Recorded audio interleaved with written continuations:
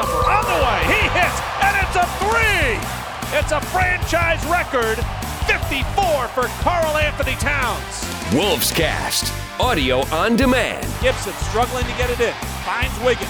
Andrew around a Towns screen. Inside of midcourt. Launches the three. At the buzzer. Banks it in. Andrew Wiggins has won it at the buzzer. Lobs it up ahead. Tyus rises up and slams it with the right hand. Taj Gibson with a defensive play of the game. It's over. It's over. Celebrate, Wolves Nation.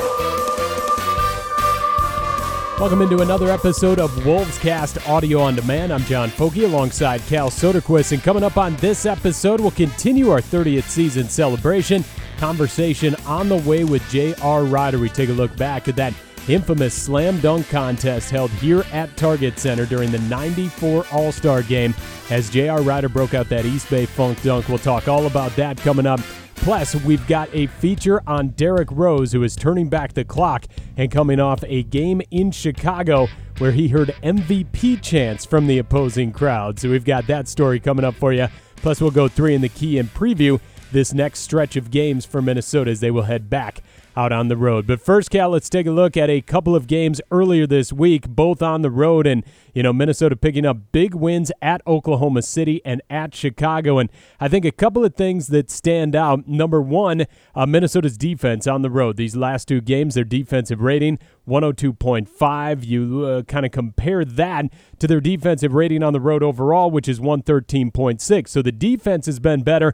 And then the other thing that stands out, they've won the 3-point battle in these last 2 games. We talked last week about that being such an issue for Minnesota. They gave up 19 threes, 20 threes to Detroit, and then again 19 to San Antonio as they kicked off that road trip. So better defense, winning the 3-point battle. Suddenly you've got a couple of road wins. It seems the math seems to work there. And I like that. And like you said, it's exciting because those 2 points, as we turn the calendar to a new year and you look at this first chunk of the season for the Wolves, those have been the biggest concerns, especially when you look at just how puzzling it was. Why doesn't this defense that's so great at home, why doesn't it travel on the road? Why is this team struggling on the road? So the fact that we're seeing that and the wins, convincing against Chicago, yes, and certainly impressive against OKC as well, but also wins that don't look fluky by any means. You can build off these wins. You can establish something and continue to try to find some momentum away from home, and that's really been the missing piece for this team so far is the inconsistency away from Target Center. The Wolves have played very well for the most part here in this building, so very exciting stuff to know that, hey, maybe this team has found something sustainable away from home. And it's interesting, too, the guys have talked about this a lot over the last week, but they're outing to Topgolf down in Oklahoma City. They all got together. They had some fun there, and then they turned around and put together maybe one of their best road efforts, and they followed that up with a win at Chicago. But there certainly is something to be said for team building and having some fun away from the court. And, you couple that with the fact that on the flight from San Antonio to Oklahoma City, the guys kind of got together and they just talked about, hey, this is not how we want to be playing on the road. And they've come out of that in a positive manner. So those 2 things maybe have propelled this team in the right direction since then. And we talk about road trips and how it really has to be, a lot of players say this, us against the world type mentality where you really got to circle the wagons and get everyone together. And some of those golf swings, too, can certainly bring everyone together with some laughs. You know who felt the best about watching those swings? Charles Barkley. He was like, okay, I'm not the worst golfer in the world. I was going to say anymore. me. Maybe I could beat a couple of these guys. But, yeah, it looked like a ton of fun was the big takeaway. And you certainly could see it. And if it came through on the videos, I'm sure it was there as well in person. All right, the Wolves picking up some nice road wins, and they'll be back out on the road here to wrap up and launch into the new year. Coming up next, we continue our celebration of 30 seasons. Got a conversation with J.R. Rider right here on the Timberwolves Radio Network. The Timberwolves are back, and so is College Night, presented by U.S. Bank. For select home games, college students can get upper-level tickets for $10 by using a valid .edu email address online. Visit Timberwolves.com/college for more info. Minnesota Timberwolves, all eyes north. Welcome back to Wolves Cast. John Focke with you here. Still to come, we'll take a look at the throwback season that Derrick Rose is putting together. Plus, we'll go 3 in the key with Cal Soderquist. But as we continue our celebration of 30 seasons of Timberwolves basketball, I had the chance to sit down recently with former Timberwolf J.R. Rider, talk about his infamous East Bay Funk dunk that won him the '94 Slam Dunk Contest here at Target Center. That infamous interview on draft night where you said you're going to win the Slam Dunk Contest. How did you know at that time that you were going to do that and go out and do it eventually a couple months later, but just the confidence right there to say, hey, I'm here and I'm going to do this? I watched the dunk contest. Well, everyone watched the dunk contest, right? But I watched it the prior 2 years. So I was saying to myself, Kemp is probably the biggest dunker. And for some reason, he's having trouble in the contest, in the actual contest, although he's probably the best dunker in the league in game. So I went in saying to myself, okay, I should win this, right? I'm looking at Shawn Kemp as probably my best competitor, but I should win this. He's 6'10", I'm 6'5". I'm going to do it between the legs. I'm going to do something that he can't do. Yeah, I was looking at it like I have a good chance to win in this. And then they asked me, and I watched it the year before. I was like, oh, yeah, I got a good shot next year winning. I probably should have been a little more humble, but yeah. But then you went out and did it. You brought up something really great. Shawn Kemp, the best in-game dunker. And there is a difference, isn't there, between in-game dunkers and dunk contest dunkers? Yeah, there's a huge difference. In-game dunks are adrenaline, right? Spontaneous. If someone's there, you might have to go over them and climb them or go around them. You never know what's going to happen, how they're going to jump, how you're going to counter maybe what they're doing, the defense is doing. So it's unpredictable. The dunk contest, you know what you're doing, you know your angles, you know your spots, you know kind of pretty much what you want to do. But I never worked on the dunk contest like the kids do nowadays. I never... Like when I played with the Timberwolves, I remember playing when we have a lot of games. You know, it's longer. I never said to myself, I'm going to go out to the gym and practice, knowing I have all these games, playing big minutes, and I just didn't feel like it was necessary. I felt like I was spontaneous enough to do it. So during those times, we didn't concentrate as much on the dunks as they do now, and put emphasis on them as much as they do now. So it was different for me back then, and I was pretty confident in myself. So I was like, I'm just gonna, if I freestyle, I should be fine. And the only time it went bad is when I threw it up and I was going to windmill it. In college, I did it really easy. I only took one chance. I had the right angle. In the NBA dunk contest, I didn't take the same angle. That's from not watching and studying. And then there were some people there when I wanted to take that angle. So that was the only one I really felt like I had problems with, and I should have made that happen. That was a signature dunk as well at the time. Well, without practicing it, having that East Bay Funk in the back pocket, were you nervous going to do it? Was there any trepidation about going up and whether or not you could finish it in that competition? I wasn't nervous. I was more like, when am I going to pull this out? Like, they told us the format of the strategy. It was more strategy, like, when should I do it? They told us the strategy of the format of the dunk contest, but once it's going, you kind of, you don't forget. It's the first round, the second round, and then, bam, it's the final. But I was like, when should I pull it out? And I was wondering if Shawn was going to do something huge, if he was going to make me pull it out a little earlier. I was going to pull it out earlier. So it was more strategy. When should I pull this out? But when I pull it out, I'm going to shock the house. So I kind of knew that I did have it in the pocket, and I was more depending on Shawn and strategy. And I never did it, but at the end of the dunk contest, they gave me last dunk. They were like, you want to do another dunk? I was like, sure, I'll do another dunk, although I didn't have to. So I was telling Antonio Davis, who's from Oakland, I was like, I'm going to throw it up. I was simulating the dunk. I'm going to throw it up, catch it, go between the legs. He's like, no, just relax. That was us. If you see us in the dunk contest at the end going back and forth. So I didn't try it. And then later on, you see guys, throwing it up, doing that same thing. And I used to do that back then, but my money dunk was just off the dribble. But since they gave me another dunk, I was going to do that and present it to the world. But I did not. That's former Timberwolf J.R. Rider reliving the '94 Slam Dunk Contest, part of All-Star Weekend here in Minneapolis, and part of the 30th season celebration. Timberwolves will be wearing their Hardwood Classic uniforms throughout the year, and they'll be wearing them in 3 straight games coming up on this road trip at New Orleans, at Miami, and at Boston.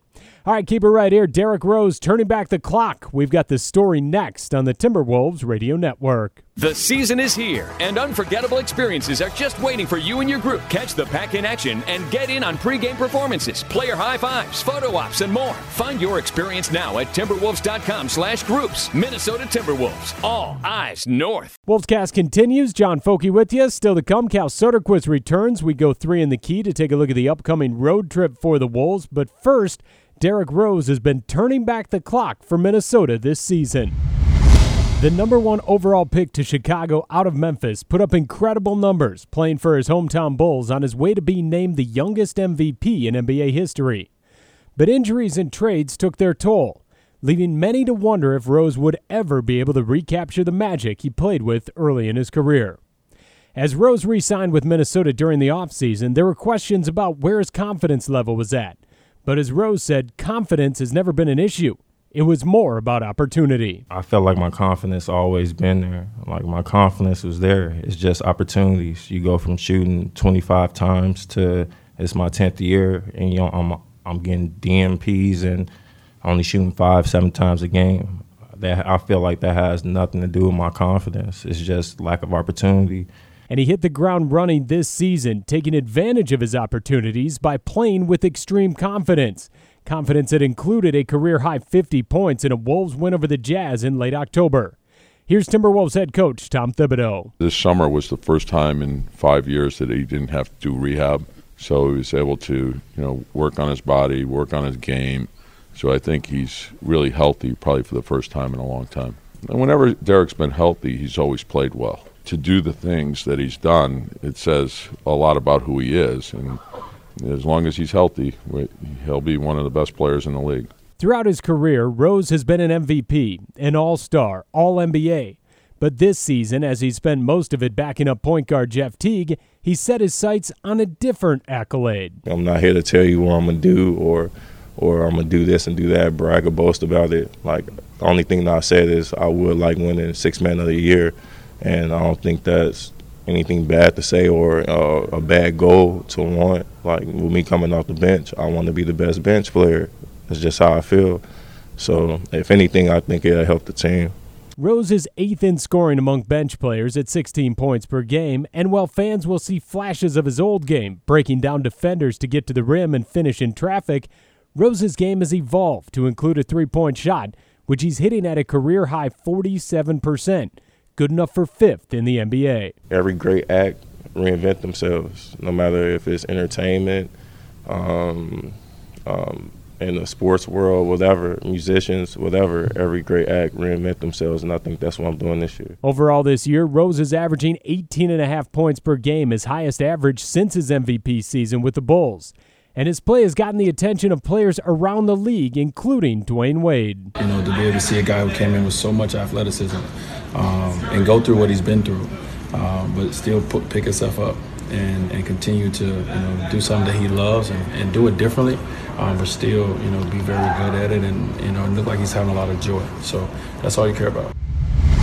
Yeah, it's just been an incredible season for D. Rose, and don't forget you can vote for Derrick, Karl-Anthony Towns, and the rest of your favorite Wolves to get into the NBA's All-Star Game. Voting is open now. Just head to timberwolves.com/vote to get all the details. Stay here. We go 3 in the key next on the Timberwolves Radio Network. Experience the pack like never before with the official mobile app of the Minnesota Timberwolves. Whether you're at home, at Target Center, or anywhere around the globe, the app is your remote control to all things Timberwolves. Head over to the App Store or Google Play to download it now. Welcome back to Wolvescast Audio on Demand. John Focke alongside Cal Soderquist here as we look ahead to Minnesota heading back out on the road. 3 more at New Orleans, at Miami, and then they'll kick off the new year in Boston against the Celtics. Time to go 3 in the key. Cal, what do you got this week? Well, it should be fun. Again, the Wolves out on the road for a few, I should say. We start with 3 key players. Hassan Whiteside, the big man down in Miami. He's been known to cause the Minnesota Timberwolves some trouble in the past. He's played 3 games against the Wolves in the last 2 seasons, and over that stretch, he has averaged 18 points, 12 boards, and 73% shooting from the field. It's fun to watch him and Cat go at it from time to time, so that's a matchup to keep an eye on the inside. Second key player is another big man, a Kentucky big man, Anthony Davis. He's someone who has certainly seen his name in the news quite a bit over the last week and change, but it hasn't affected his play at all. Over his last 5 games, he's averaging 28 points, 16 rebounds, 4 dimes, 2 blocks, and a steal. And it's not really just that 5-game blip. Those are basically his season-long averages as well. And he's putting up numbers that haven't been seen since essentially Wilt Chamberlain is the last guy that put together those type of numbers. And he needs to have that impact. That's a team that's still struggling kind of right there with Minnesota in terms of the Western Conference standings, so keep an eye on him. On New Year's Eve, third and final key player is Kyrie Irving. Many Hoops fans probably saw the dominant performance by Kyrie on that Christmas Day overtime win against Jimmy Butler and the Sixers. Kyrie had 40. Took over down the stretch at the end of regulation and in the extra session. So we've seen him do it plenty, but we also have already seen once this season Robert Covington and the Wolves defense kind of put the clamps on Kyrie. He went just 6 of 15 in that first meeting here at Target Center, though it was a Celtics win.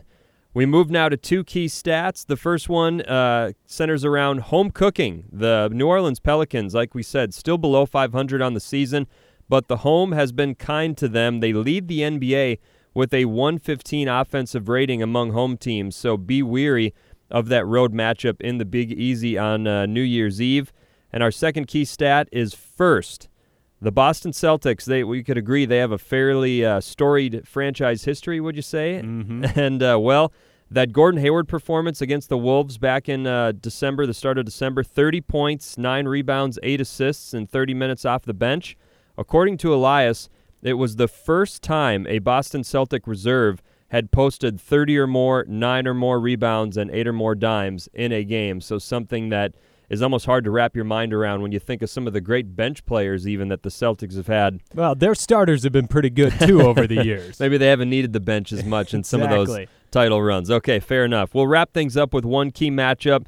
And we had a holiday theme last week. We'll do it again one more time this week. One key resolution for the Minnesota Timberwolves. Let's both you and I give one for the team. All right, my key resolution is pack the defense. We talked about it in the opening segment. Minnesota's defensive rating on the road, 113.6. Their defensive rating at home, 105.2. So I would say resolve to pack the defense. Pack the golf clubs to go to Topgolf and do all that stuff, but pack the defense in the second half of the season because that's what's going to get Minnesota back into this. You know, you look at the standings right now, and, hey, you're just essentially 3-game, 6-game winning streak away from getting yourself right back into the mix there in the playoff picture. Mine goes with that as well. Consistency. I think consistency could help you climb as well. You've seen we saw a great night from Andrew Wiggins in Oklahoma City earlier this week, and if he can find that next gear or that consistency that keeps him filling up the stat sheet like that on a regular basis, that would be huge for the team. If the team brings that defense on the road, that serves to consistency. So